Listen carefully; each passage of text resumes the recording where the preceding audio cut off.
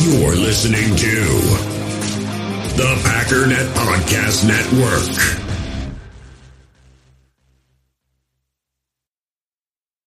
When you need mealtime inspiration, it's worth shopping Kroger, where you'll find over 30,000 mouth-watering choices that excite your inner foodie. And no matter what tasty choice you make, you'll enjoy our everyday low prices, plus extra ways to save, like digital coupons worth over $600 each week. You can also save up to $1 off per gallon at the pump with fuel points. More savings and more inspiring flavors make shopping Kroger worth it every time. Kroger, fresh for everyone. Fuel restrictions apply.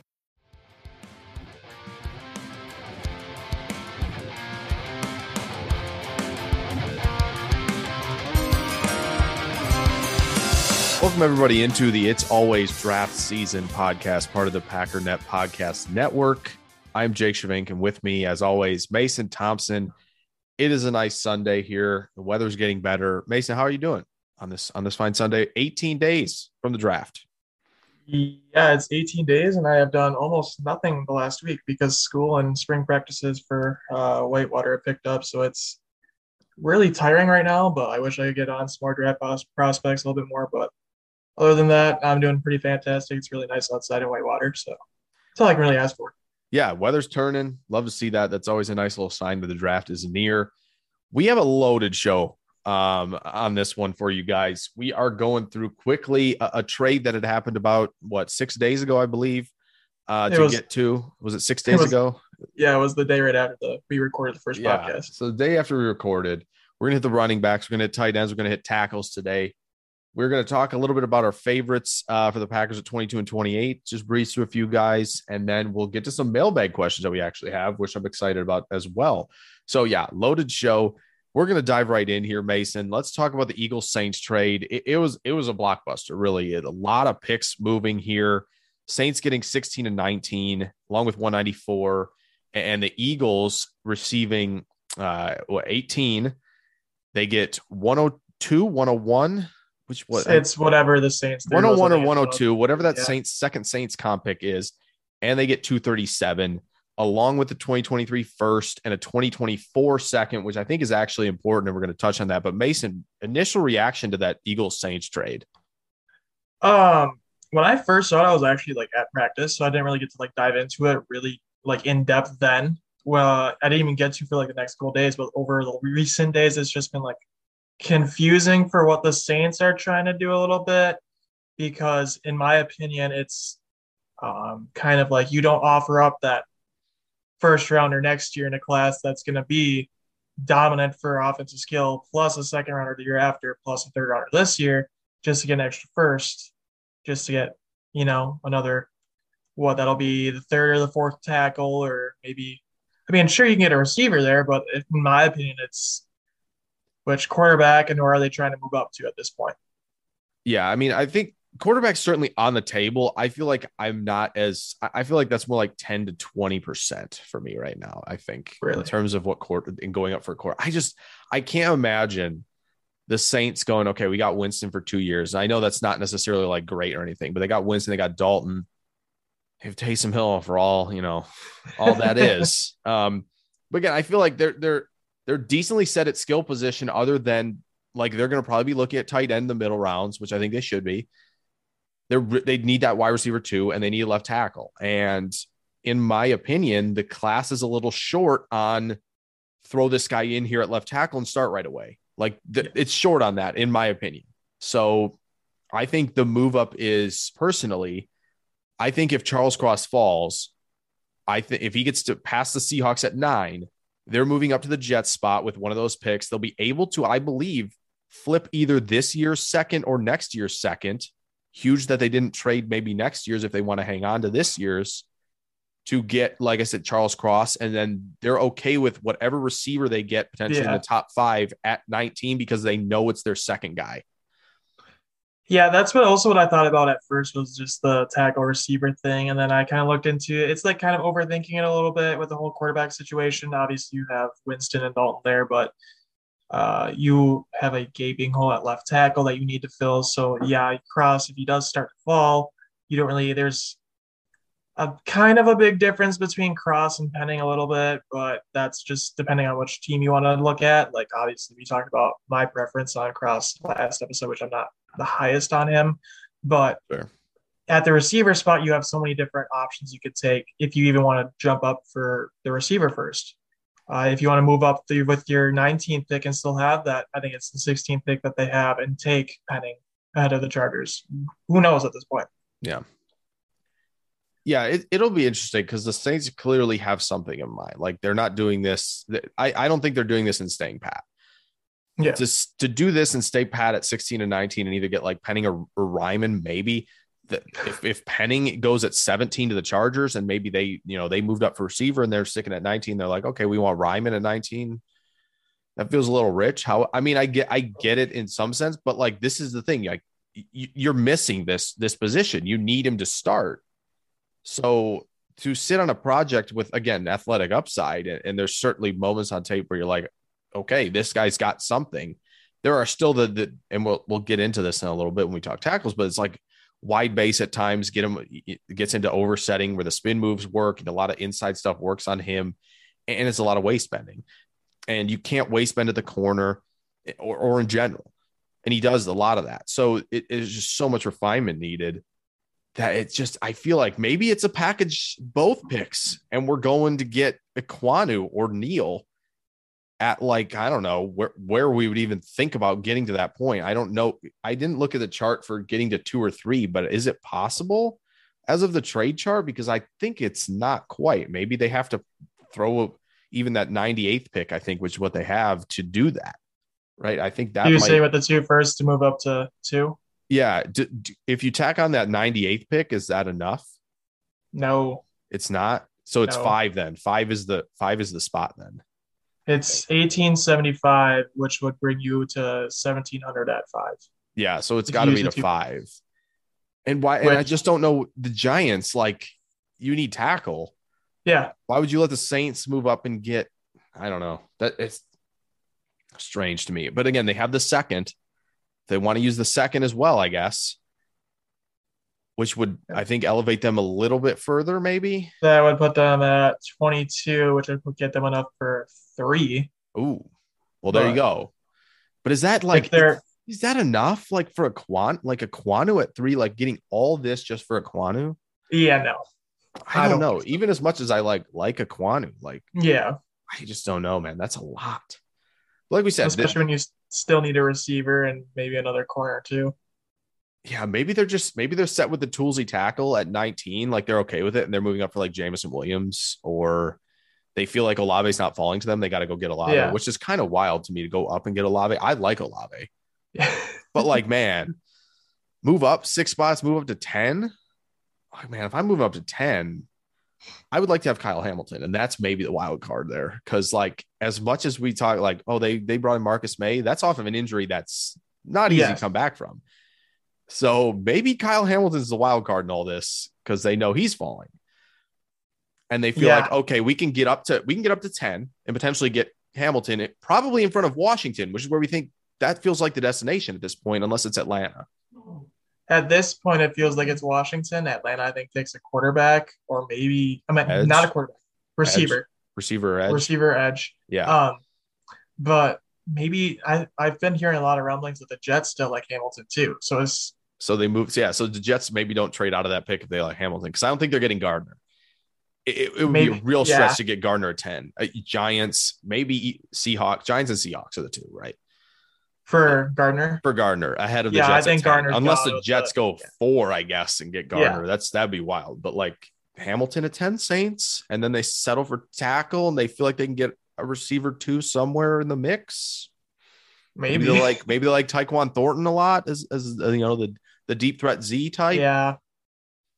At 98, like that would probably work. I think. I mean, they have a lot of options, but the Saints angle is a fun angle for sure. Because we have no clue where they're going to move up to for what. It's wild. It is wild. And we haven't even gotten to like Philadelphia because we didn't. We all knew that. Let's go. We all knew that somehow Philadelphia was not going to have 3 picks. Whether you trade down, whether you trade up to get Hamilton. Mm-hmm. They didn't. They obviously only have 2 firsts. Yeah. Where they're at in the order, it's perfect for them. I think so. Like, Like you can get your corner of your choice pretty much. If you want to get Elam, if you want to take a safety there, that isn't Hamilton. I don't hate that idea personally, but You could, yeah, it's if you want to take a receiver there, that's a big range there before everyone else. It's plus they have that extra first next year to go get most likely a quarterback if Jalen yeah. Hurts doesn't do what they want to do. So it's a real bank of like, so you mentioned a lot of options. It'll be interesting because I feel like the Eagles, what have they not valued in recent drafts? Right. Linebacker, even corner and safety. Yeah. They haven't valued any of those. It's a deep corner class. They feel like they can get a guy at 51. I kind of lean towards, I think if I were to bet right now what the Eagles are going to do in the first, I think it's Devontae Wyatt or Jordan Davis. And I think it's a receiver. That's what I think it is. I think that's what they're going to do with those two picks. Eagles fans would go. They're going to be angry. Insane. They're going to be angry, man. It's not corner because there's They're going to go be talented corners, man. It'll be so talented. But I do think it's when you look at it like from a whole, like the spreading out capital. Love that, right? Like that's a classic Eagles move. That's a classic. I'm Howie Roseman. I have job security. I can do what I want. But I like spreading it out. Like this class isn't like great. You can still get like two nice starters at 15 and 18, come away with that, feel pretty confident, get a starter probably at 51. But next year, especially if the Saints are bad, Stroud, Young, Van Dyke, maybe one of those three you can get without having to maybe even move off your other one. And you get a guy like if this year they kind of bypass receiver a little bit and they kind of look for like a later round guy, with some size that they can go get like Alec Pierce, Ezra Konma would be one with some size yak that would kind of fill out the room. But they go corner, they go D-line. Then next year they go, hey, why don't we get Stroud and Smith and Jigba? Just come right over. Why don't you join us? Are they going to be bad enough to do that? I don't think so, but it's a fun thought. It's a fun thought for 2023 to say. I don't think they're going to be bad enough. Stroud and Jigba. I don't think the Saints are going to be bad enough either, personally. Oh, no. So but hey, we can dream. We're over a year out until that. So yeah, that would be wild though. That would be so cool if the Eagles could get that done, but it'll be cool. They're in an offensive skill draft next year. Like you said, Mason, where they can they can get a guy like that and they don't have to force the issue here if they don't love any of these receivers. So I think that's perfectly described, honestly. Just stockpile picks for next year when it's a better, quote unquote, better offensive class. You can get your quarterback in the future. So yeah, I love it. The Saints one is questionable in terms of moves just because we don't know the full picture. Like that's why it's really questionable to us because we don't know what they're doing. Just feels like a quarterback move, but why this year? Right. That's my yeah. I mean, that's what you can say about everyone else too. That might take one. That's true. Carolina. We could do like a little news segment here, a little second here. Did you see the Panthers GM get asked about if he was going to stay put at 6? Oh yeah, that's right. Where he leaned back and smiled a little bit. That's the am I trading up? Is that the like, oh, the Saints are getting Malik Willis. We can move back and get Pickett in the 10s or the teens. I mean, maybe. So, is somebody going to move up for premium player? That's the question. Like, who's moving up for the premium player? If the Saints are moving up for the quarterback, right? Someone's going to move up for the premium player. Somebody. It's going to be a wild night, man. I mean, who does Carolina have to beat? That's pretty much it. It's just Pittsburgh, right? Yeah. Unless Washington wants to take one. Yeah, I feel like Washington will not do that. Yeah, I think Washington's kind of off the table at this point. I mean, if you're Carolina, I've been calling for the trade down for months because how many top 100 picks do you have? One. Yeah. Yeah. That ain't going to get it done. No. Especially if you're not doing the we're taking a quarterback and we're extending our potential stay, right? Like if you're not doing that, then oh boy, you got to win now. You got to get picks. You can't mess around. So that's wild. It's going to be that night. Thursday night's going to be nuts. It's going to be nuts. Yeah. We just know it. There's so many teams with 2 firsts, and now Carolina drops this. Detroit says we were feigning, I think, Willis selection to try and move back as well. It's going to be a wild night. It's going to be wild. Maybe hammer the over trades number in your prop bets for the draft. Maybe hammer it. I don't know. Maybe hammer the over on the safeties. I think. Oh yeah. If you guys don't know that, hammer the over on the safeties. I promise you. I do think Hamilton, Cine, and Hill all go in the first. Oh yeah. At this point, like if you can find it at 1.5 still, get that bet over. Passion. All right, yeah. So that's on the Cincinnati Eagles trade. We're gonna kind of shift gears here to the running back position, Mason. And I feel like the running back class, it's a good one in terms of you can get a lot of different role guys. Like if you need this certain player, like, oh, I need a bruiser early downs that, drops the pads through contact, give me second level runs, give me these 6-7 yard runs because I can drag guys, like perfect. I can get this receiving back that I really want to have in my offense. I can get a speed threat that I really, really want in my offense. Like there's just so many types that you can fill with, and there's multiple guys of each type as well, not just early, late as well, that you can kind of find guys and build a running back room. That's really, I think we're moving towards is the committee room. Yes. Obviously there's the big three at the top with Hall, Walker, and Spiller, but obviously right after that, you've got Cook, Robinson. Even though it's 40, which it's a 40 time, it's Kyren Williams is still up there for me at least. I think I would agree. Yeah. And then you have late round mid round guys like Dameon Pierce, Zamir White, Rashad White, Pierre Strong. It's really deep. Yes. Obviously, there's no like top one other than like I would probably say Breece Hall's the top one, but he's not gonna. I like Breece the most, I would say at this point, just because I think he.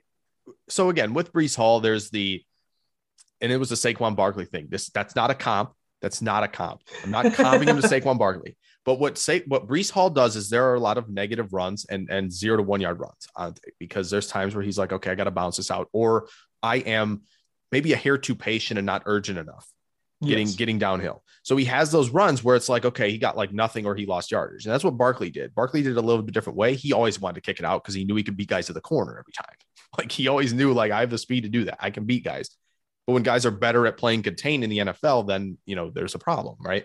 So I think Breece Hall he moves edge guys with his eyes really well and with his feet. Like he'll move edge guys out of the way. He'll move second level guys out of the way. The burst is there. The contact balance is there. Pass protection is rough. But I think he's a really good processor. And that's why I think he's my top guy. And then Walker, I think, is just a little bit lighter in terms of recognizing things. He's definitely more see it, hit it, as is Isaiah Spiller.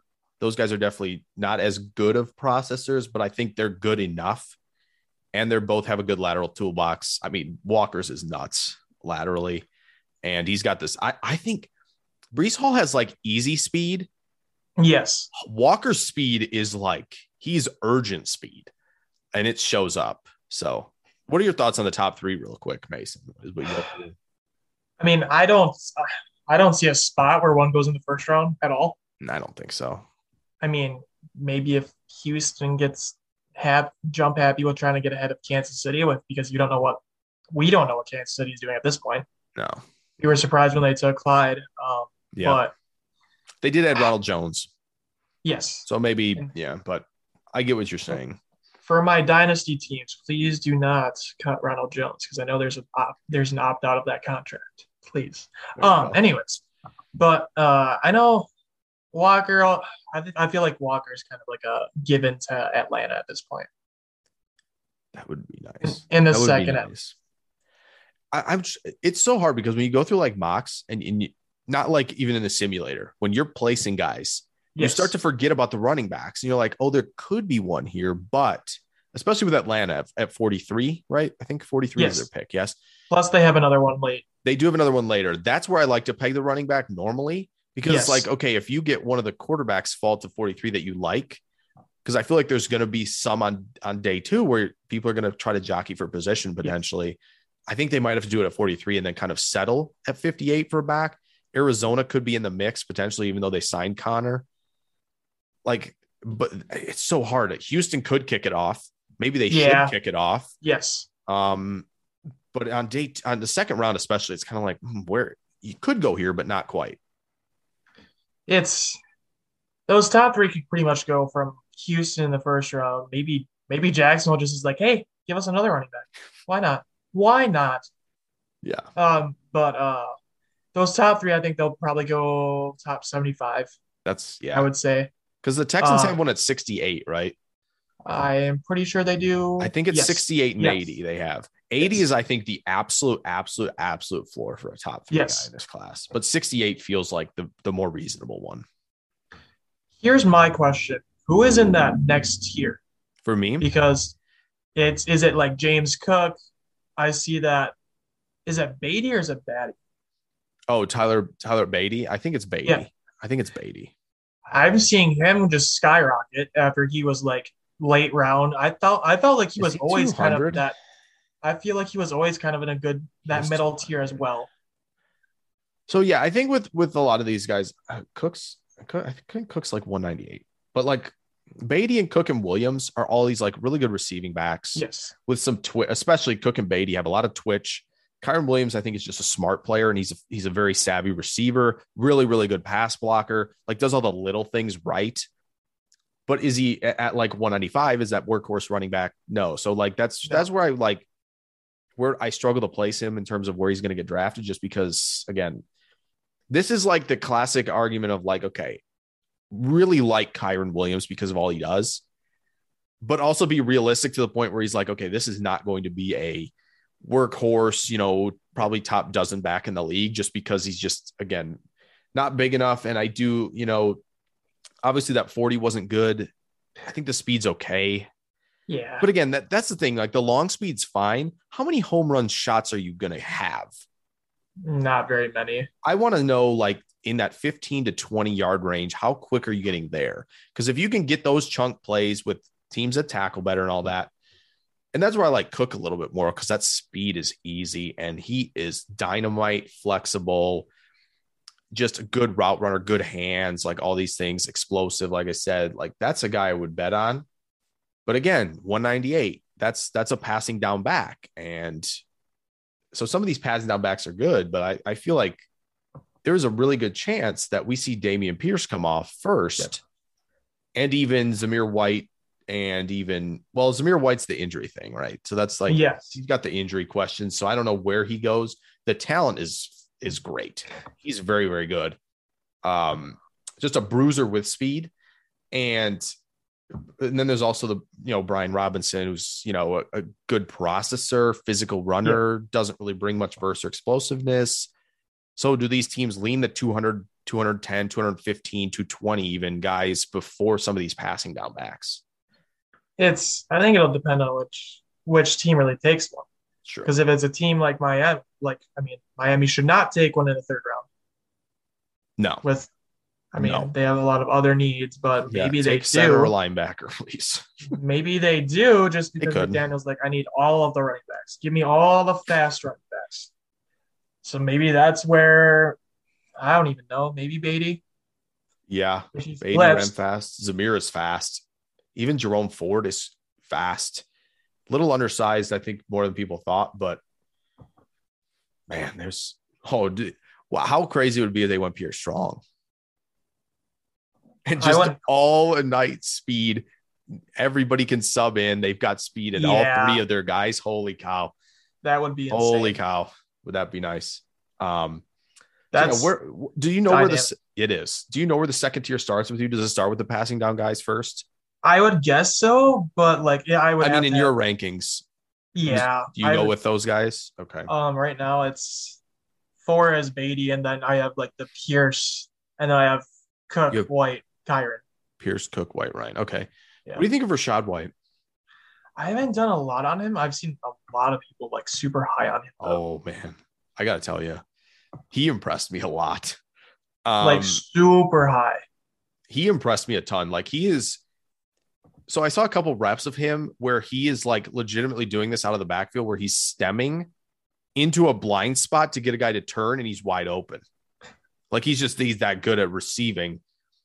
He's so smooth, contact balance, flexible, like so Kamara-y in his movements, where he's not explosive at all. Because Kamara's really not explosive, if we're being real honest. Yeah. Kamara does his damage because he's flexible and quick enough to make you miss pretty much the first guy at all times.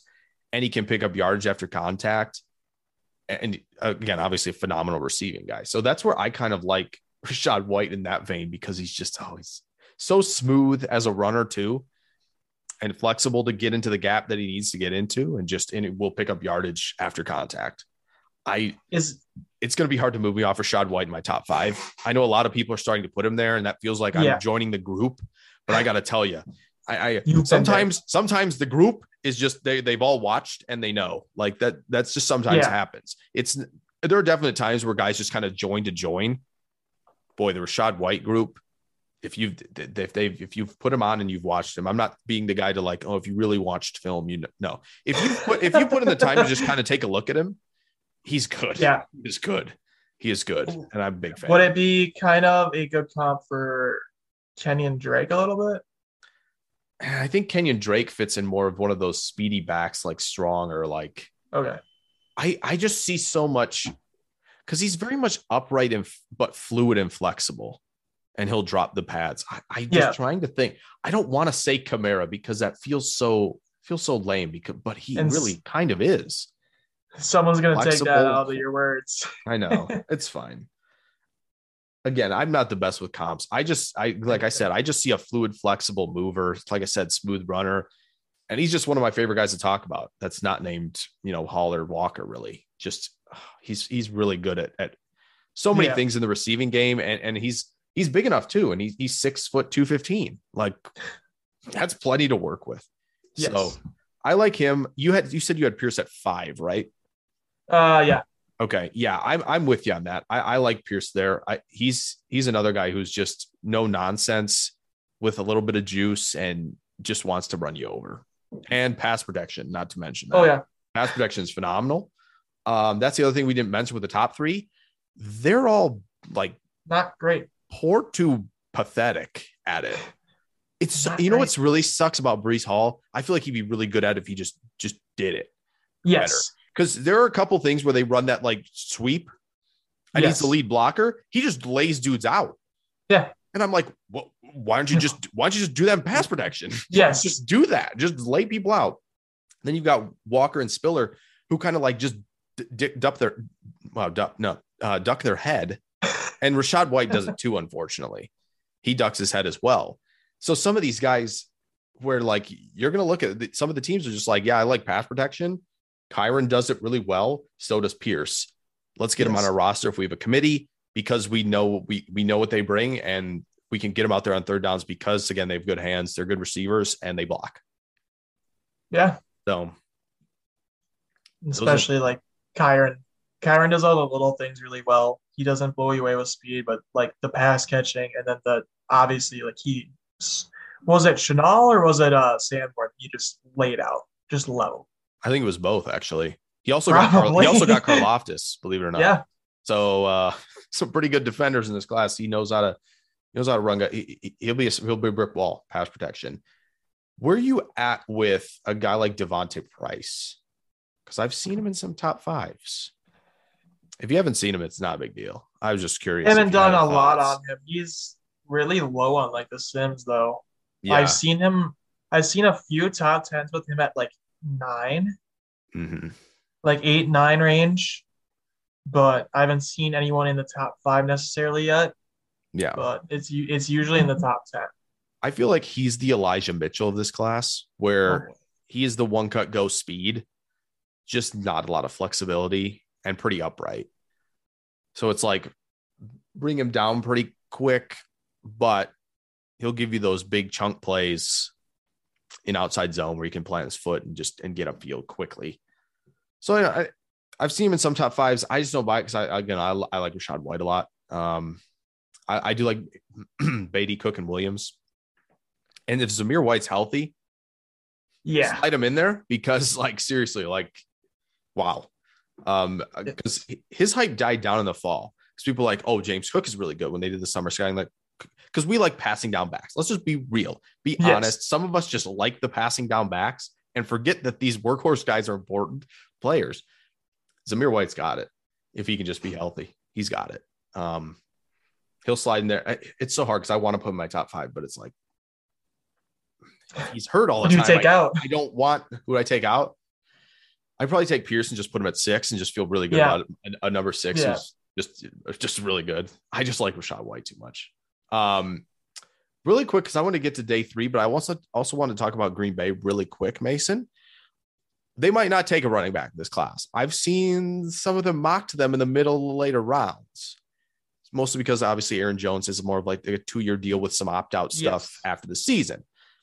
I would tend to think the Packers know this, and probably the scouts are kind of like, hey, Goody, this 2023 class, oh boy, got some names for you. And they're like, no, okay, we're good. We can wait.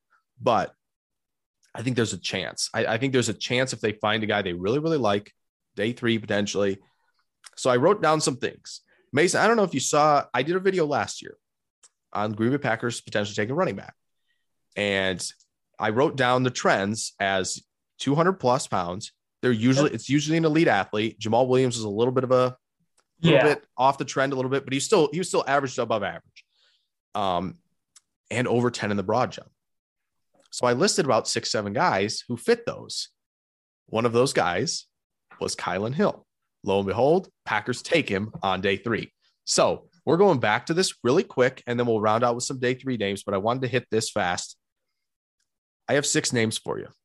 Okay. All right. Zamir White is one of them. I don't know if the Packers are going to be okay with injuries, though. So they're probably off him.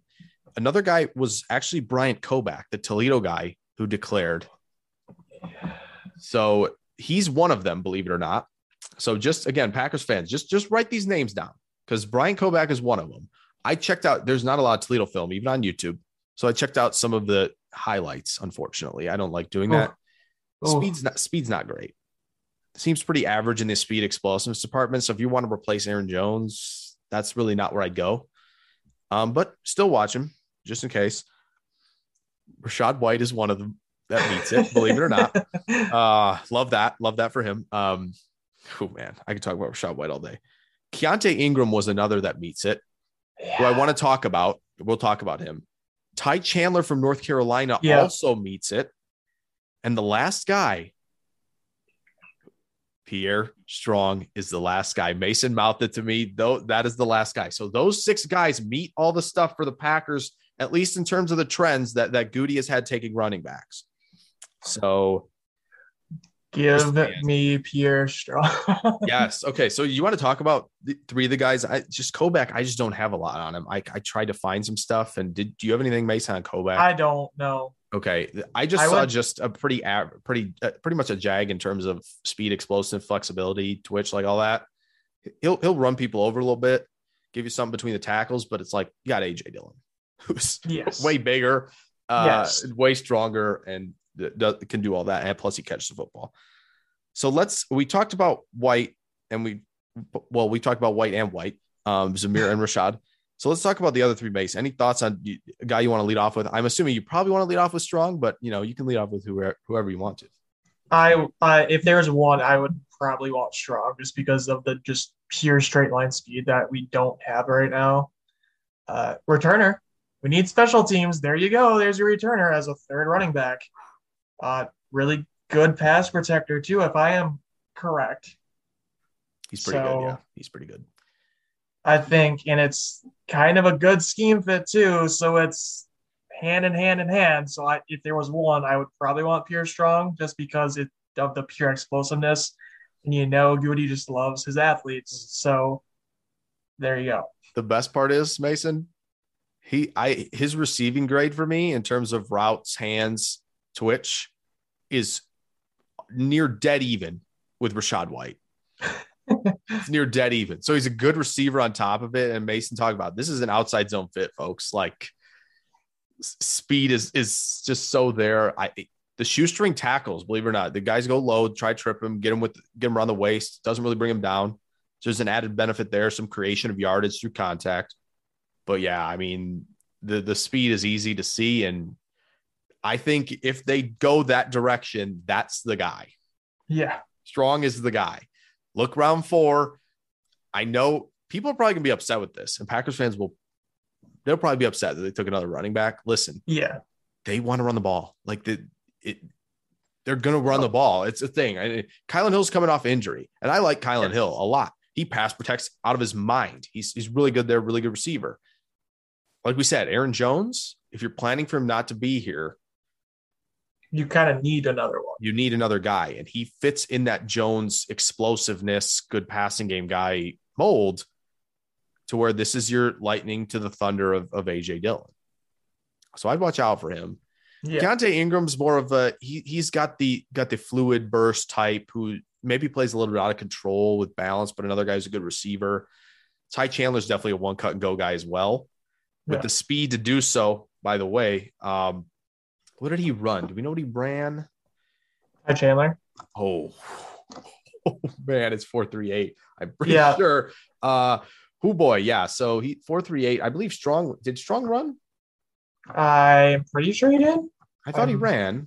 I have the link to that. 4.37. 4.37. Wow. So I would put Chandler a little bit over Ingram. I think Chandler and Strong are the two guys to watch out for. Yes.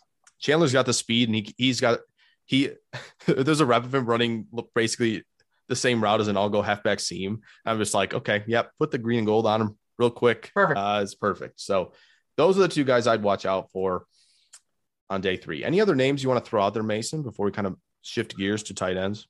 I don't really think there is. We covered a lot. Yeah, we did. That's our goal. Tyler Goodson, fluid, bursty guy. He's undersized. Not for the Packers, just in general.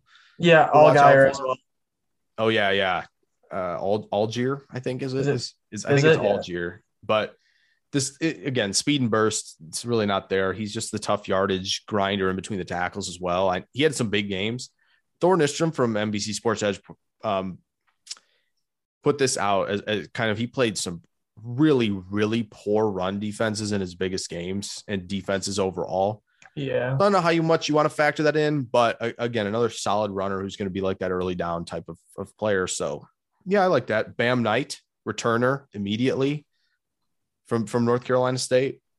That's really all I had. Abram Smith was another guy who was kind of looking at as potentially a guy who would fit Green Bay's molds, not quite in terms of the broad, I believe it was. But he's kind of fallen off a little bit because he was kind of high in circles a little bit, like early. December, January. I feel like. Yeah, he's kind of fallen off now. Yeah. Well, yeah, there are a lot of names for you guys. Kennedy Brooks is another one who's kind of like in that Brian Robinson, Algier type of mold, who's a good early down player. You should probably watch as well. So, yeah, a lot of running backs that we just covered for you guys. But like I said, keep an eye on Strong and Chandler if you're a Packers fan. But if you want to keep an eye on all 6 names I mentioned, you probably should as well, because, again, those all fit the mold. So we are going to take a short break here, and then we will get to tight ends, tackles, and we got to look quite a bit more as well. So we'll be right back. In the hobby, it's not easy being a fan of ripping packs or repacks. We get all hyped up thinking we're going to get some high-value Jordan Love card, but with zero transparency on available cards and hit rates, it's all just a shot in the dark. Until now, introducing slab packs from arenaclub.com, the only repack that provides real value, a complete view on all possible cards, and clear hit rates for each one. Now when I buy slab packs on Arena Club, it finally feels like I know what I'm getting. And honestly, the best thing for me and my son is the fact that we're kind of novices into this. When I walk into a card shop with my son, and a card says it costs $40, kind of just taking his word for it that that's a good value. So I appreciate the transparency on grading, as well as just getting excited about seeing what you could potentially get. Right now, you can get 10% off your first purchase by going to arenaclub.com/packdaddy. Wow, that's crazy offer. 10% off a $400 slab pack. That's $40 right there. Anyways, that's arenaclub.com/packdaddy for 10% off your first purchase. We all have smartphones, and we all know they're pretty amazing, but they also can be amazingly distracting, especially when we're around other people. So US Cellular wants us to reset our relationship with our phones by putting down our phones for $5. That's right, a company that sells phones wants us to put down our phones. And to see what we find, learn more at uscellular.com/built for us. Hey, it's Kaylee Cuoco for Priceline. Ready to go to your happy place for a happy price? Well, why didn't you say so? Just download the Priceline app right now and save up to 60% on hotels. So whether it's Cousin Kevin's Kazoo Concert in Kansas City, go Kevin, or Becky's Bachelorette Bash in Bermuda, you never have to miss a trip ever again. So download the Priceline app today. Your savings are waiting. Go to your happy place for a happy price.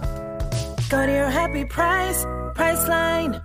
Jewelry isn't a gift you give just once. It's a way to remind your loved one of a beautiful moment every time they see it. Blue Nile can help you find the gift that says how you feel and says it beautifully, with expert guidance and a wide assortment of jewelry of the highest quality at the best price. Go to BlueNile.com and experience the convenience of shopping Blue Nile, the original online jeweler since 1999. That's BlueNile.com to find the perfect jewelry gift for any occasion. BlueNile.com. All right, so we're back here on the It's Always Draft Season podcast. We're going to get into tight ends. We're probably going to stick a little bit and not go too late on some guys, somewhat for time, somewhat for, I feel like those are the main guys to focus on. Packers, I feel like tight end is a need. And this was a mailbag question that I want to get to ahead of the mailbag, even believe it or not. Because Ramesh asked this, shouldn't tight end be in the draft be just as important as receiver at this point? Maybe not just as important, but I feel like it's under the radar in terms of importance. What did you say, Mason? I feel like I would definitely agree. I've had plenty of mocks where I've taken a tight end before the Devontae Adams trade happened, where I just took a tight end in the second round, whether that be McBride, Likely, whoever. Yep. At this point, I think the sweet spot for tight end right now for Green Bay would be still the end of the second until like the middle of the fourth. I think if that's where one comes off for Green Bay, that's got to be the range. Yeah, I would tend to agree. And that honestly might leave you in the vicinity for all of them, actually. Yes. It was very much early in the process that it was like, okay, Jets 38. Yeah. Put McBride there in the mock because they don't have a tight end, right? Plus they coached him at the Senior Bowl. Yeah. Then the Jets go and sign CJ Ozema and Tyler Conklin, both. Yep. The tight end room. And now it's like, okay, well, there went that. Unless it's Isaiah Likely and they want him to play big slot receiver, I think they're out. Maybe they add another one late, but I don't think it's at 38. We'll see. I think the new first spot has to be the Giants, right? 36. That's also a possibility. Ingram's gone. Even though Giants fans will be clamoring again for probably they think their third offensive lineman at 36, which I just don't buy into. Maybe. I feel like that's going to, don't you feel like that's the Linderbaum spot now? If it's out of round one though? Yeah, that's the Linderbaum spot. I feel like I've been seeing a lot of Linderbaum not being in the first round anymore.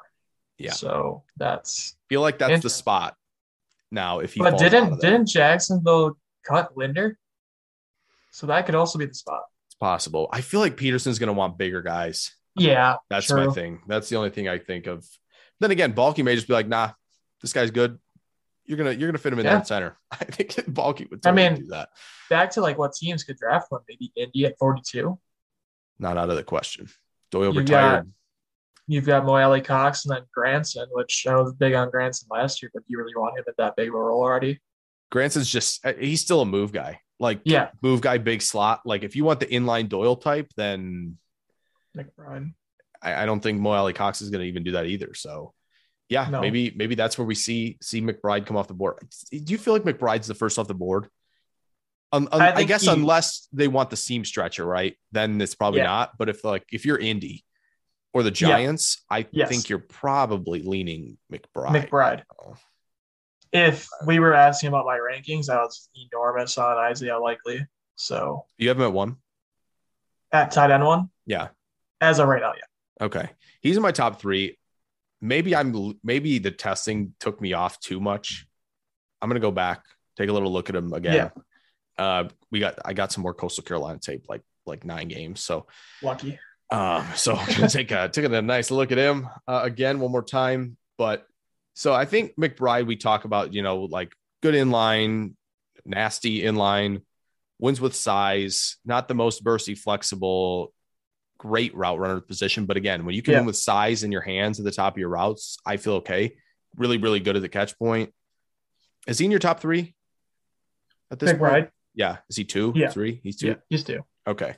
So I like him a lot, obviously. And then there's Isaiah Likely, who's in my top 3 as well, because again, body control, catch point, winner 2, it goes in high points, like I said, and then dynamic release game and the speed to play the position. It's insane. Like the Northern Illinois game was just like, all right, okay. You look up. Is that the 99-yarder and change? No, I don't remember what game that was. I know, but he had a game where he had like 8 for like 230. Yeah, like 4 touchdowns. It was just the nuttiest game.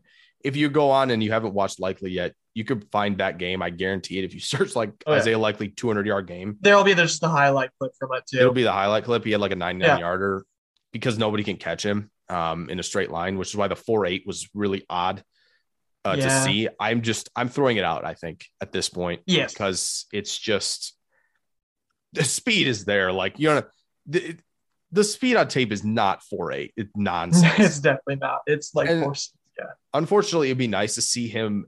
And this is where, like, again, the 40, obviously I'm not going to put stock into that 40, but like also like you're kind of in a stance a little bit in the 40. So if you want to be an inline up the seam threat, then it'd be good to work on getting out of that quicker like you do in a 40 normally. But again, if he's going to be more, because he competes as a blocker too. He competes his butt off.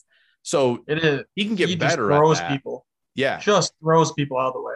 Right. So he can be, so I want to see him just work on getting out the stance then out of inline if he's working up the seam a little bit more. And that's good tight end coaches. They got your back there. They'll get you right in that regard. Oh, interesting. Isaiah Likely turns 22 in 8 days, believe it or not, as of recording. So interesting. There is that.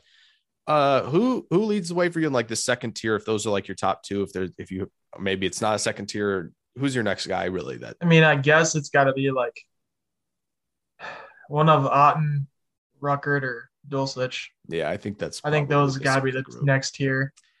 I might even toss Ferguson in there. I might. Yeah, might. I don't know if there's that much a difference between Otten and him. No, a little I don't think bit, there's that much. A little bit, but not a lot. So I might toss Ferguson in there because apparently, according to what, again, who knows? People are throwing out things all over the place, but apparently Ferguson. It's lying season. It is just lying. It's lying season. But apparently Ferguson maybe goes in the 90s or at the very end of day 2, potentially. We'll see. There's a lot of tight ends that could go in that. Yeah, there's 100 of them basically. Basically anybody not named probably McBride, Likely, Dulcich is probably going to be in play there late. Dulcich is just a long strider. Get up the seam, dominate after the catch. Like, goodness. If you want a receiving tight end, it's probably your guy. Other than Likely, maybe just because is he bigger? No, they're both like 245, huh? If that's updated, I'm on the Rise and Draft database. I feel like it's probably updated. So they're both around 245, 250. So yeah, I think both are. Obviously Dulcich was, another combine warrior type who, that was just really weird to see DJ that high on him at that point. And then we were like, okay, now it makes sense a little bit. Yeah. More. He's like, just so you know, the league's already onto this and the media is going to be onto this as soon as he dominates in Indy. I think is basically what DJ was trying to say without saying it too much. So yeah. And anything you want to talk about Otten, Ruckert, Ferguson real quick, and then we'll get into a couple day 3 guys. Any just early thoughts on those 3, if you want to kind of group them together? I mean, which one would you want for Green Bay though, out of those 3? Otten, Ruckert, or Ferguson? Gotta be Ruckert, right? I would probably lean Ruckert. I think he's just more crisp as a route guy than the other 2, and is enough as a blocker in line, like another guy who handled Karlaftis. So at times I would probably lean that way. I was really high on Otten coming into the season and watching like barely use him at all, which is so annoying. That's kind of just like a West Coast thing, is to just not use the players that they should be using. I think we will never trust West Coast ever again after what happened with Herbert. Oh, yeah. Ever again. We're never trusting guys like this again. It's crazy. watch Drake London just blow it out of the water, and people and you got idiots like me saying, "Hey man, maybe not. He can't win on the intermediate," and then he just goes and freaking dominates in the intermediate area of the field, the next level, and we're like, USC, hey, what are you doing? Give him some of those routes. How about? Yeah. The whole like West Coast stuff is it's crazy. Hey, maybe Colorado State's just leading the way. They threw at McBride a ton. Yeah. So put Colorado State in the Pac-12. Gosh sakes. All right. I would lean Ruckert, like we said, good blocker. Again, at the Senior Bowl, if you don't really look at him too in depth because all the receivers caught your eye in Columbus, understandable. But he was pretty good. Chris Sprouts, I thought. I think you probably agree, Mason. Yes. In that vein, yeah. Very good blocker as well.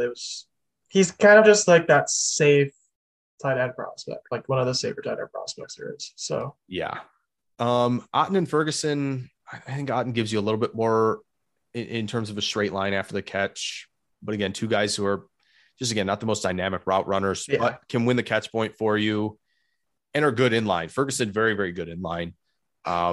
Basically another tackle at Wisconsin. They have tons of those all the time. So those are two guys. Do you have a preference if you had to go between those two for Green Bay? I mean, I guess Ferguson just going to lean local. Yeah, just the area. Love it. Green Bay used to be really all in on the Pac-12. Yeah, they really used to. They really used to be all in. Now there's been a lot SEC, of what? Big SEC, Ten. Big Ten, ACC a little bit. They Yeah. got Jair. So they've been leaning away from West Coast. Maybe that was Thompson's guy and kind of go away from it a little bit. Don't know. Yeah. So I guess that's kind of where they went. How happy would you be if Cole Turner ended up in a Packers uniform? I would be a lot happier with Kohler. Yeah, really? Over him? Yeah. Kohler with me is just like there's so much stemming issues.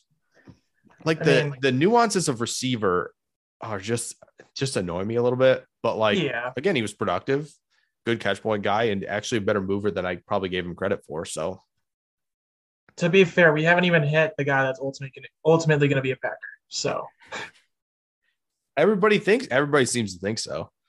But yeah, Cole Turner would be a nice red zone threat. So would Kohler. So I guess we're not going to dance around it any longer. Everybody wants Jelani Woods to be a Packer. Mason and I have some reservations that we saw a little bit. I believe. Do you want to talk about it first? It's a weird thing on tape with him. Did he run like a high 4.5, low 4.6? I think it was a 4.61. I think it was a 4.61. That's nutty, by the way. Definitely did not show up on film. No. The exact words I think Joe Marino used was heavy-footed, and it's perfect. It is perfect. He is. And it's it was a 4.6. And he's still dominating defenders. Yeah, he is. But it's just like, where is this speed at the combine, and how does it translate to football? If he was like the Dulcich time made total sense because you look at him and he's like, oh my gosh, this guy's up the seam in an instant. And after the catch, just like guys have to kind of adjust angles a little bit, which is, it's like, okay, awesome. Like Dulcich might be that dude. Yeah. With Jelani Woods, it's like up the seam is like not much. I enjoyed his tape in the Illinois game. Yeah. I enjoyed really? it. Believe it or not, even though he was crushing my team.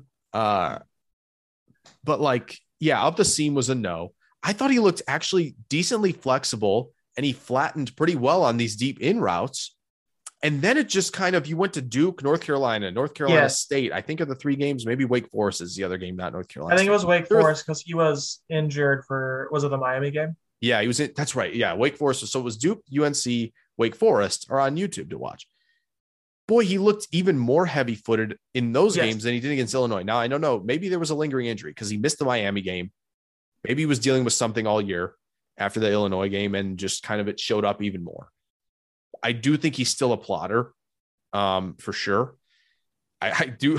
I love the Angry Moose comp. That's so funny to me because it's so true. He loves to lower the shoulder. He'll pick up stuff after contact. It's just like, I don't see 100th percentile athlete. No. And you can't take him. True. You cannot take him down with just one defender. It seems like you need two or three if you're just gonna try to just bump into him and try to bring him down, it's not gonna work. Yeah, because he was like dragging people 4, 5, 6 yards down the field after first contact. Yes, yeah, and he does okay in line. I thought he did okay at Oklahoma State. I thought he did okay at times in the line. Like there's stuff to work with there because he has the size to do so, right? So like that's fine. But man, round 3 still feels like a reach for me, even though he's literally a 100th percentile athlete at the position. I would take him round 4. And I know like people may not want to hear that, but I don't know. I this leaves a little bit to be desired. And that's kind of why I didn't want to do a video on him, because I was like, well, I was a little disappointed. Everybody wanted to get to him. But yeah, I mean, I'd be okay with it round 4, but like, boy, give me somebody dynamic in the passing game. Like Likely, who competes his butt off. I would love it. Like that's where I would go. Just because I don't know. I that's where I'm at. That's got it. That's like the range. Any of those guys has to be like one of the Packers picks, right? Maybe because I think there are 3 other guys I'd pay attention to if I were Turner. Yes. Not ones that we haven't mentioned yet. Okay. I think Daniel Bellinger is definitely has to be in consideration because he tested really well. I already had a visit. Yeah, and he had a visit. I actually thought he was pretty plotty on tape as well.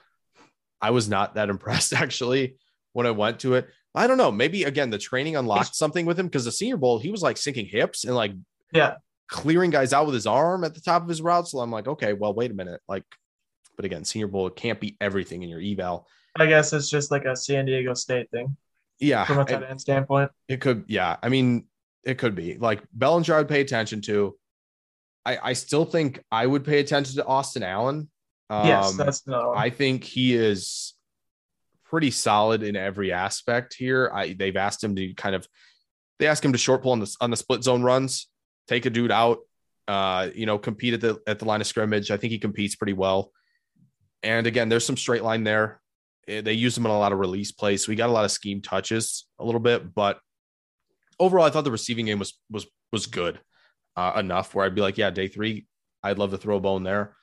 The other one was maybe Lucas Krull from Pittsburgh. Yeah, that was another one. Other one where I'm kind of like, okay, that's a good athlete. But another guy who I think would probably struggle a little bit with separation, a little bit more than the other 2 that we just mentioned, just because we've seen it more with the other 2.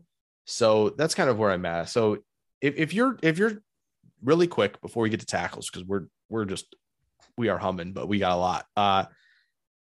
One guy on day 2 that you think the Packers could select. One guy on day 3 that I think the Packers could select. Probably Ruckert on day 2.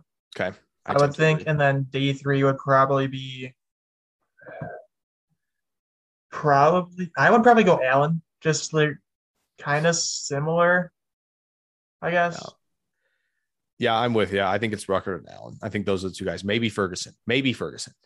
Yeah, I feel like we always end up with one Wisconsin player, either be it an offensive lineman or a linebacker. Which we might get to that guy, offensive lineman potentially. Yeah, in a little bit here. But is Okonkwo just off your board because we didn't even mention him? Yeah, we didn't mention. I don't know. Do you think that they want the move guy? It's not even like the move guy. Well, I guess didn't he have off-field issues or something? Oh, maybe. I think that's what's probably going to take him off the board, because obviously Green Bay just kind of stay away from it. Yeah, I mean, he's 6'3", 240. That was another fun move piece, like more explosive, like Granson, but like maybe I guess it's good. That's good that you threw him out there. But I just like with like Tunyon and Lewis and DeGuara, I'm like, okay, they do like the bigger guys, Daphne. They like guys who can compete at the line of scrimmage, and they like their receivers. They can be flexible with like DeGuara, who's like an H-back. So maybe there's some, but DeGuara's big, strong player. Like I don't think Chigo Okonkwo at the point of attack, even as an up back, is going to be that that type of player like DeGuara is. So I think we hit a lot of guys there. Back healthy. Yes, absolutely.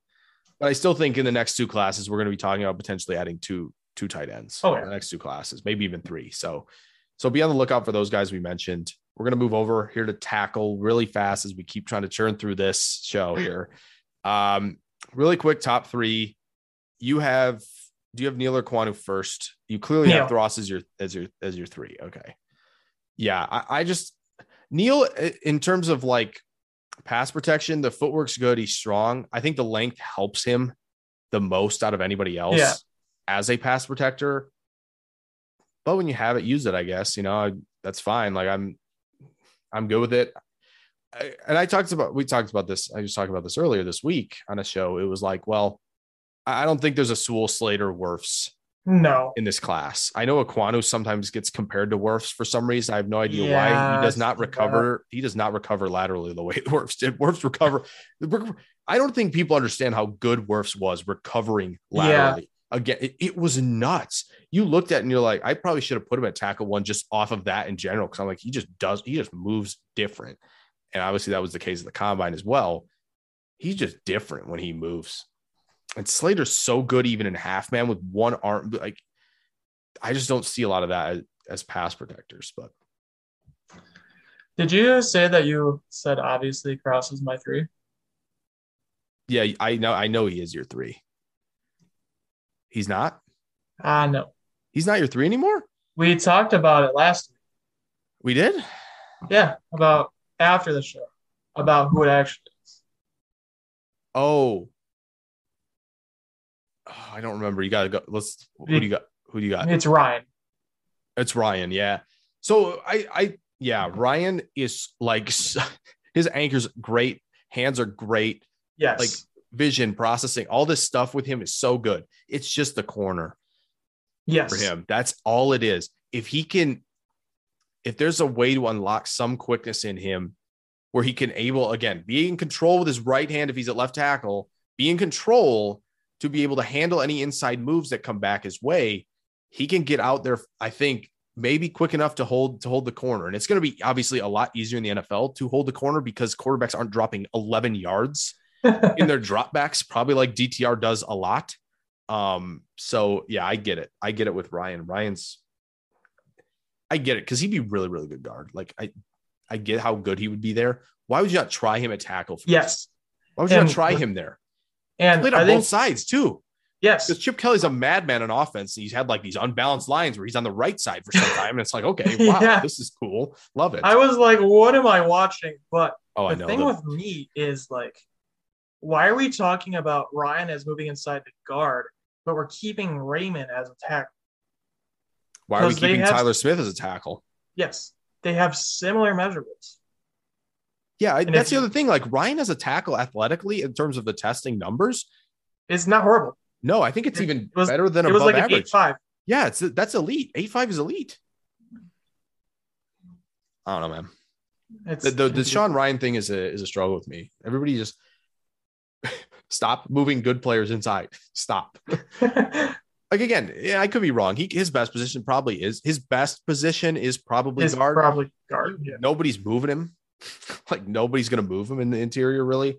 But like, man, as talented as he is with hand placement and just in general anchor and all the little things with the position, I'm trying him there first. Yes, I'm trying him there, and that's where I thought like, oh, the Saints. Do you have a top 50 pick?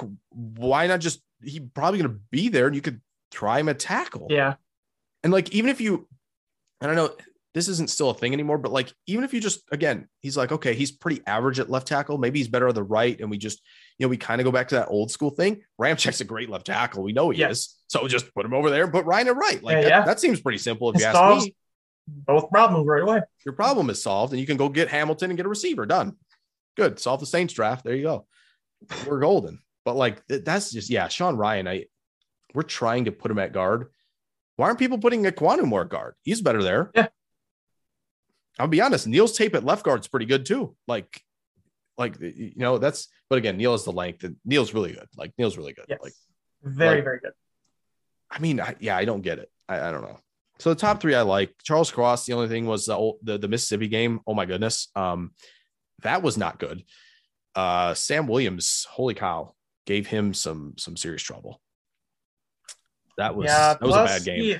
That was a bad game, man. The run game is just not good.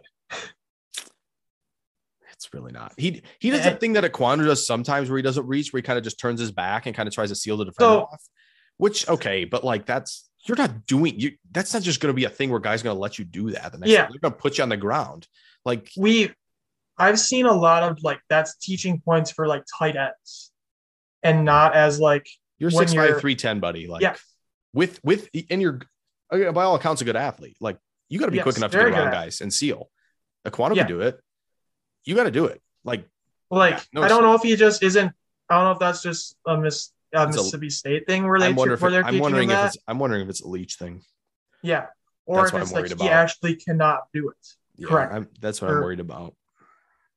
And I know was it Brugler or was it Jeremiah that was like Cross is not as high in the league as he is in media. Oh, someone said that. I feel like it was probably DJ, and it kind of got around as well. Yeah, I think there's a chance. Like someone was it Feldman? Feldman didn't put him in the first round of a mock that he did. Yeah, no, Feldman didn't put him in the first. Like that kind of puts a whole wrench in the Saints idea then for me, especially if the league doesn't view Cross like that. Then I'm kind of like New Orleans. Hey, what are we doing? What are we doing here? So yeah, Penning and Ryman, I feel like are in the same bucket for me because both guys are just like, what if you're Trevor Penning? Like I get it, mentality's great. Like get after guys, that's fun, sure, whatever. For me, it's like, hey, why is this North Dakota State defensive end that I don't know driving you back right into the quarterback's lap like a bunch on tape? Like that's concerning. Why are you giving up your chest a lot to these guys? You gave up your chest a lot down at the Senior Bowl to these rushers, and you're sitting back in the quarterback's lap in pass protection. And that might be why you threw a dude into Ritter's legs because you're all the way back there. There was like that's got to get better. Hand placement's got to get better. There was a lot of people that were just like, "Oh my god, that's such a great play by Penning." I'm like, that quarterback steps backward, there goes his ACL. Yeah, and again, you're getting taken right back to the quarterback by a bunch of guys down there consistently. So that was not a good week. No, people got lost in the shuffle of highlights of him tossing guys and pissing people off. I really think that's the case. Like I have serious reservations. Same with Ryman. Like we talked about him a little earlier, like athletically, I get it. Converted tight end. Like that's very exciting. You can't take him in the first, man. You can't take him in the first. Like, what do you mean? Going to take him in the first, aren't they? What do you mean? Going to do it, aren't they? You absolutely love the fact when you see Packers mock drafts. Oh yeah, I love it. I love it. Again, and so this is the thing. Like when people get mad that we say like somebody's going to be 25, it's not like we hate the player because he's turning 25. We are just trying to understand, like, again, Packers trends. This is not something they do. No. Could they adjust it? Sure. But like when your average age of first round prospects is 21.56, like it's kind of way out there to me. So again, maybe it's a weird year and we do that. I feel like Tyler Smith makes way more sense for them because he's a younger guy with athletic upside that you can maybe teach because his footwork's actually really, really good. But again, another guy who, when he sets, why are his hands like at his side, like he's standing in like line for something, and he's giving up his chest and he's kind of trying to catch guys with wide hands. That's not happening at the next level. You cannot catch dudes with wide hands at the next level. He's another guy who tosses people in the run game. He will get in the down block. He can just like domino a defensive line. Love that. Great. If you're the Ravens, you love that. Just like you love that with Penning. Like if you're the Ravens and you run downhill in your face, 45 degrees, get upfield, fine. But if you pass the ball a lot, there are questions. Like Tyler Smith cannot keep getting guys out their shoulders. Like that just can't be a thing. So there's a lot to work. There's a lot to clean up with him. Let me ask you this from a Packers standpoint. I'm guessing we're kind of more talking about like from a tackle standpoint as is this guy potentially going to be our starter at right tackle this year? Yeah. So are you wanting a guy that you can develop, or are you wanting a guy that can come in and start right away? Man, 22 and 28 in this class. Why would you just not like I get he's not like a road grader in the run game. But brother, Abraham Lucas on the right side has played tackle there a bunch for Washington State and has been, by all accounts, very good. Footwork, hands, all that's very, very good. He's very Sean Ryan-esque on that side. I think he's even quicker, honestly. I think his footwork's quicker. I think he's better at closing that corner and not letting you flatten than Ryan is. Ryan gets to his spots better in the run game. He's got better anchor for sure. But I think Abraham Lucas is, again, we were talking about him in the 2020 draft. Yes. Way back then, we were talking about him then, and he's gone back to school twice. I get it. He's going to be 24 as a rookie. But again, when your age guardrails ease on the second day, why aren't we talking about this guy more? Because he's as good a pass protector as anybody in that range after Neil Naquanu and probably Cross. I think Cross is better than him because he's just, again, he's a way better athlete. His footwork, recovery, all that stuff's good. But like when you look at Penning Smith, even Petit Frere, oh my goodness, power just ends that man. Faalele tries to overset too much and he's going to get beat inside by guys that happen to the Senior Bowl. You have to be able to, for him, he has to be able to control in half man. If he doesn't, it's going to be over because all these elite like Twitch guys are going to beat him inside again because he can't get to the corner fast enough. Why is it not Lucas? Why is it not Lucas? I agree with you there. He might go earlier than we think, honestly. That was exactly the point I was making. That was exactly the point I was making. Teams have probably figured it out already that this guy's pretty darn good right tackle, and 53 and 59 might be just out of the question. Yeah. Because again, if you're like, I'm trying to think of teams like, even if you're Atlanta at 43, do you like, what's his name? Who was the right tackle that played at Washington? And I can't think of his name now, but like your offensive line isn't like that.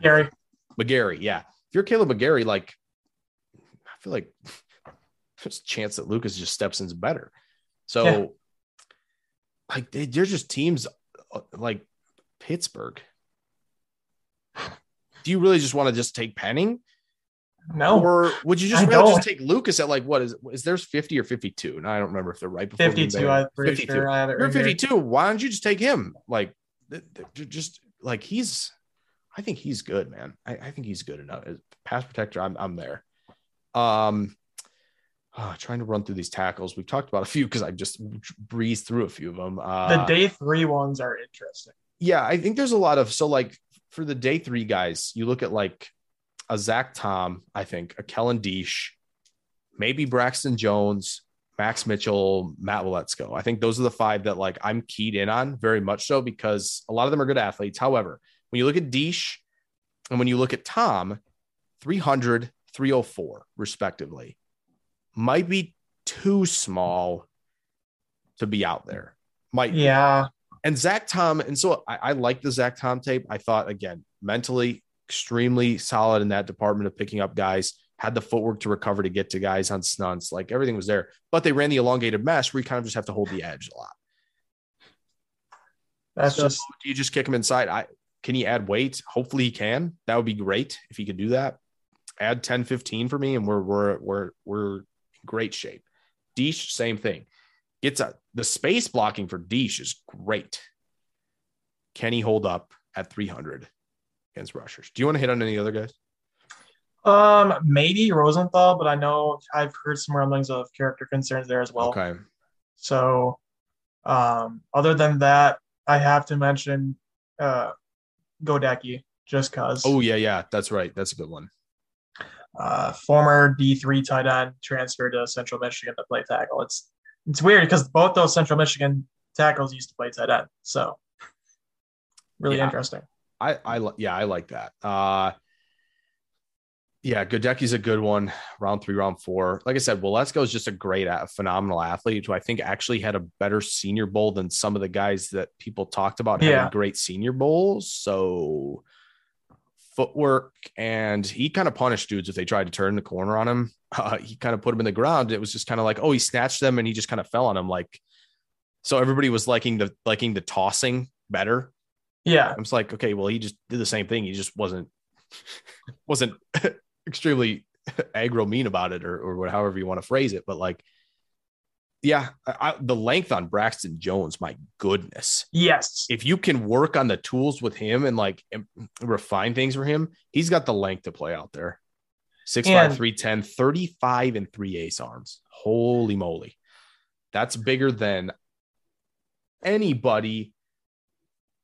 It's bigger than Faalale's arms, believe it or not, folks. It was longer than Faalale's. It's crazy to say. The only one that I see, at least on this Rise and Draft page, who's bigger is Eze from TCU, 36th and an 8th. I got a lot of technique concerns there, but I'd rather swing for Braxton Jones at Southern Utah than that.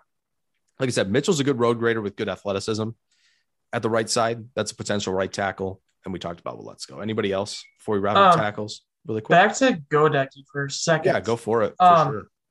Kyle Krabs. I mean, TDN, is it every simulator that has him like 200s? Yeah, I don't get that. I do not understand. I don't know if there's like assumed tackle depth in this class that sends him to 200, because there shouldn't be. No, there should not be. But what I was going to get at was Krabs has him compared to Cole Madison. That's interesting. Also, former Packer, he was the one that retired from football for that's right, personal reasons and everything. I was really high on him. Yeah, he could play a lot of positions. Yes. Which was nice. And that's the other thing really quick is the Packers, they're going to like tackles who have position flexibility. They like drafting tackles, even if they move inside eventually. So this is the kind of position to look at.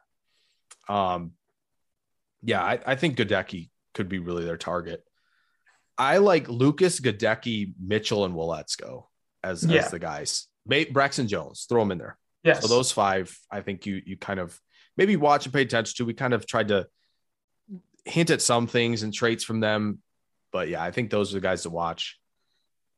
And we're going to now move into the mailbag actually here, just because things are running a bit long, you guys. We're going to kind of go to the mailbag, and we'll get to kind of what we wanted, one other thing in the next show for you guys. But we're going to go mailbag. We talked about how important tight end was because, again, with Lewis, Ramesh, we talked about Lewis going to be done very soon. Tunyon, what do we know off injury, and how confident are we in DeGuara being the long-term number 1? All those point to tight end. All those point to the draft, you know?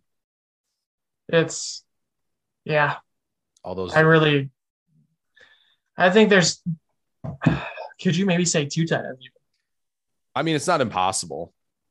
Like a combination, like a likely Allen or a likely Bellinger. Yeah.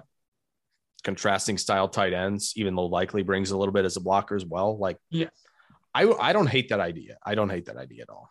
So I'm there with that. All right. Goose has a question, Mason, here. How does Amari Rodgers stack up with this receiver class? I'm going to say not well. No.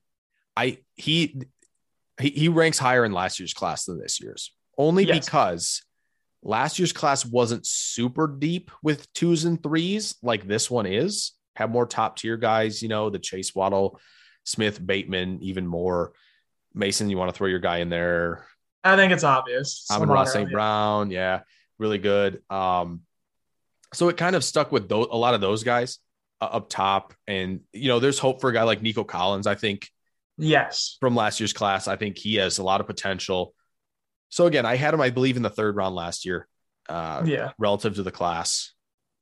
This year, probably be a little bit later, because I think he's just a slot. And there are a lot of slot guys, even this year, who I kind of think could hang outside. You look at the Mechis, the Sky Moores, or some people pegged to the slot. I think I think he could be a Z. Wandale is probably in the slot, but again, another more explosive player. And I think explosiveness, it should be heavily graded into receiver more and more because of, again, being able to win in the short area and winning on deep balls and just in general, like through your breaks. Calvin Austin. So there are a lot of these guys with speed. He kind of fits more in the, I don't know, man. He'd be a day 3 player, I think, in this class. I think so as well, because I'm taking Kyle Phillips over him any day. Yeah. He's naturally smart with leverage. Kyle Phillips is. So that's where I do it. Like Amari Rodgers is nice because, again, you get contact balance of a running back. He's more of an offensive weapon that you move around. Yes. He, again, good hands, has some catch point wins that he's done. Like, again, he can get up and get the football. That's very nice. He can make the first man miss post catch. And that's kind of where you have offensive weapon. True receiver, he was okay with his routes. I thought, and I had a video on him actually, but he was okay. But I think Mason makes a good case for Phillips. Like Khalil Shakir taking over him for sure. So again, not well, but again, that doesn't mean Amari Rodgers can't be somebody in this offense you can trust in the slot. Like, it's doable. Especially with a added year in. Yeah, because he was more of like a. I mean, I don't know what they're really going to do with Cobb and Rodgers this year. Yeah. So Amari Rodgers had this really unfortunate thing happen to him. Green Bay was clamoring for receiver for like 3 straight drafts. In the middle of said third draft, Amari Rodgers gets picked. And then the Packers fans are like, yes, finally the receiver. Let's loft those expectations sky high, impossibly high for this guy. And that's what happened. Like we needed, especially for a slot receiver. And then we bring in the older version of Amari Rodgers, the slot receiver of the modern day Green Bay offense. And then it's like, well, why didn't he play? Well, what do you think? Like, so yeah. Last question from Drew. Do you think there's a chance of a Jordan Love trade on draft day? What do you think we can get for him? I thought the perfect trade actually, and people are not going to be very pleased about this. I thought the perfect trade pre-Watson trade was Cleveland 99th pick. That made a ton of sense. That made a lot of sense. Unfortunately, obviously, it's not very high, and people are like, "Oh, what? He was a first-round pick." Well, listen, him being third on the depth chart his first year probably wasn't helpful to value. Teams looked at that, and again, the tools are very good, and that's tools that in this class you'd probably take over some of these guys. So it's unfortunate he wasn't in this class. Mason, are you going to make the desperation comment? I think is that where you were leaning? I was going to ask you where he was. I think you can make an argument for 1. I think you can make it. I think it's very. I think the path to 1 for him is clear. Willis probably has more upside than him because again, rushing upside is a thing. Like rushing takes into account floor, and even again builds that ceiling up because you're raising the floor as well. Like with Ritter and Willis, the athleticism expands the ceilings for them a little more than Love would because he's just not like mobile. But again, the arm angles, the velocity generates, some of the just ridiculous off-platform wild throws. He would be firmly in first-round discussion in this class. Landing spot-wise, for a Love trade, it's Seattle. Atlanta, maybe. It's got to be Seattle. I think it would probably – they could do like what a Miami did with the Rosen thing is they trade down. Or they wait until they're later second. Is it possible to do? No, I don't think 28 to 41 and putting Love with that would be. Yeah, I don't think. It seems like a lot to send Seattle without it. And 40 and 41 is a little bit too much, I think, in favor of Green Bay. Yeah. So I don't think that'll be. It's probably be round 2 and 3, right? Some swap there, maybe. I think it would probably have to be because at that point you have Ritter might go round 1 at this point, what it sounds like. Yep. So you have Howell, Strong, Corral. Yep. As those next 3. Where do they get taken? And I think it's between Seattle and Atlanta at this point. Yeah, I don't think New Orleans is going to do that. If they've got the 2 picks, they're going to get Willis if they want him or something like that. Like they're not going to wait till round 2 to take a quarterback. So other than that, like I could see Seattle has 72 in the 3rd round, Atlanta has 74. If Atlanta really is desperate to get like another quarterback, they also have 58. That's true. They do have 58. So but I would probably lean what they have 82, I believe. They do have 82 as well. 82 might be 74, 82. 82 might be the potential compensation you might see. Yeah. I would lean towards that. But obviously, maybe Houston at 80 if they want competition for Mills. I don't understand overspending. I think it's dumb. Maybe they do it though. I don't know. I've seen too many mocks where Packer fans ship Love to Houston for 37. I'm like, it's way too much. What are you doing? It's way too much. I think Houston's not doing that. They're not giving up that much. If they give up anything, at this point, it's between Seattle and Atlanta. Yep, 100%.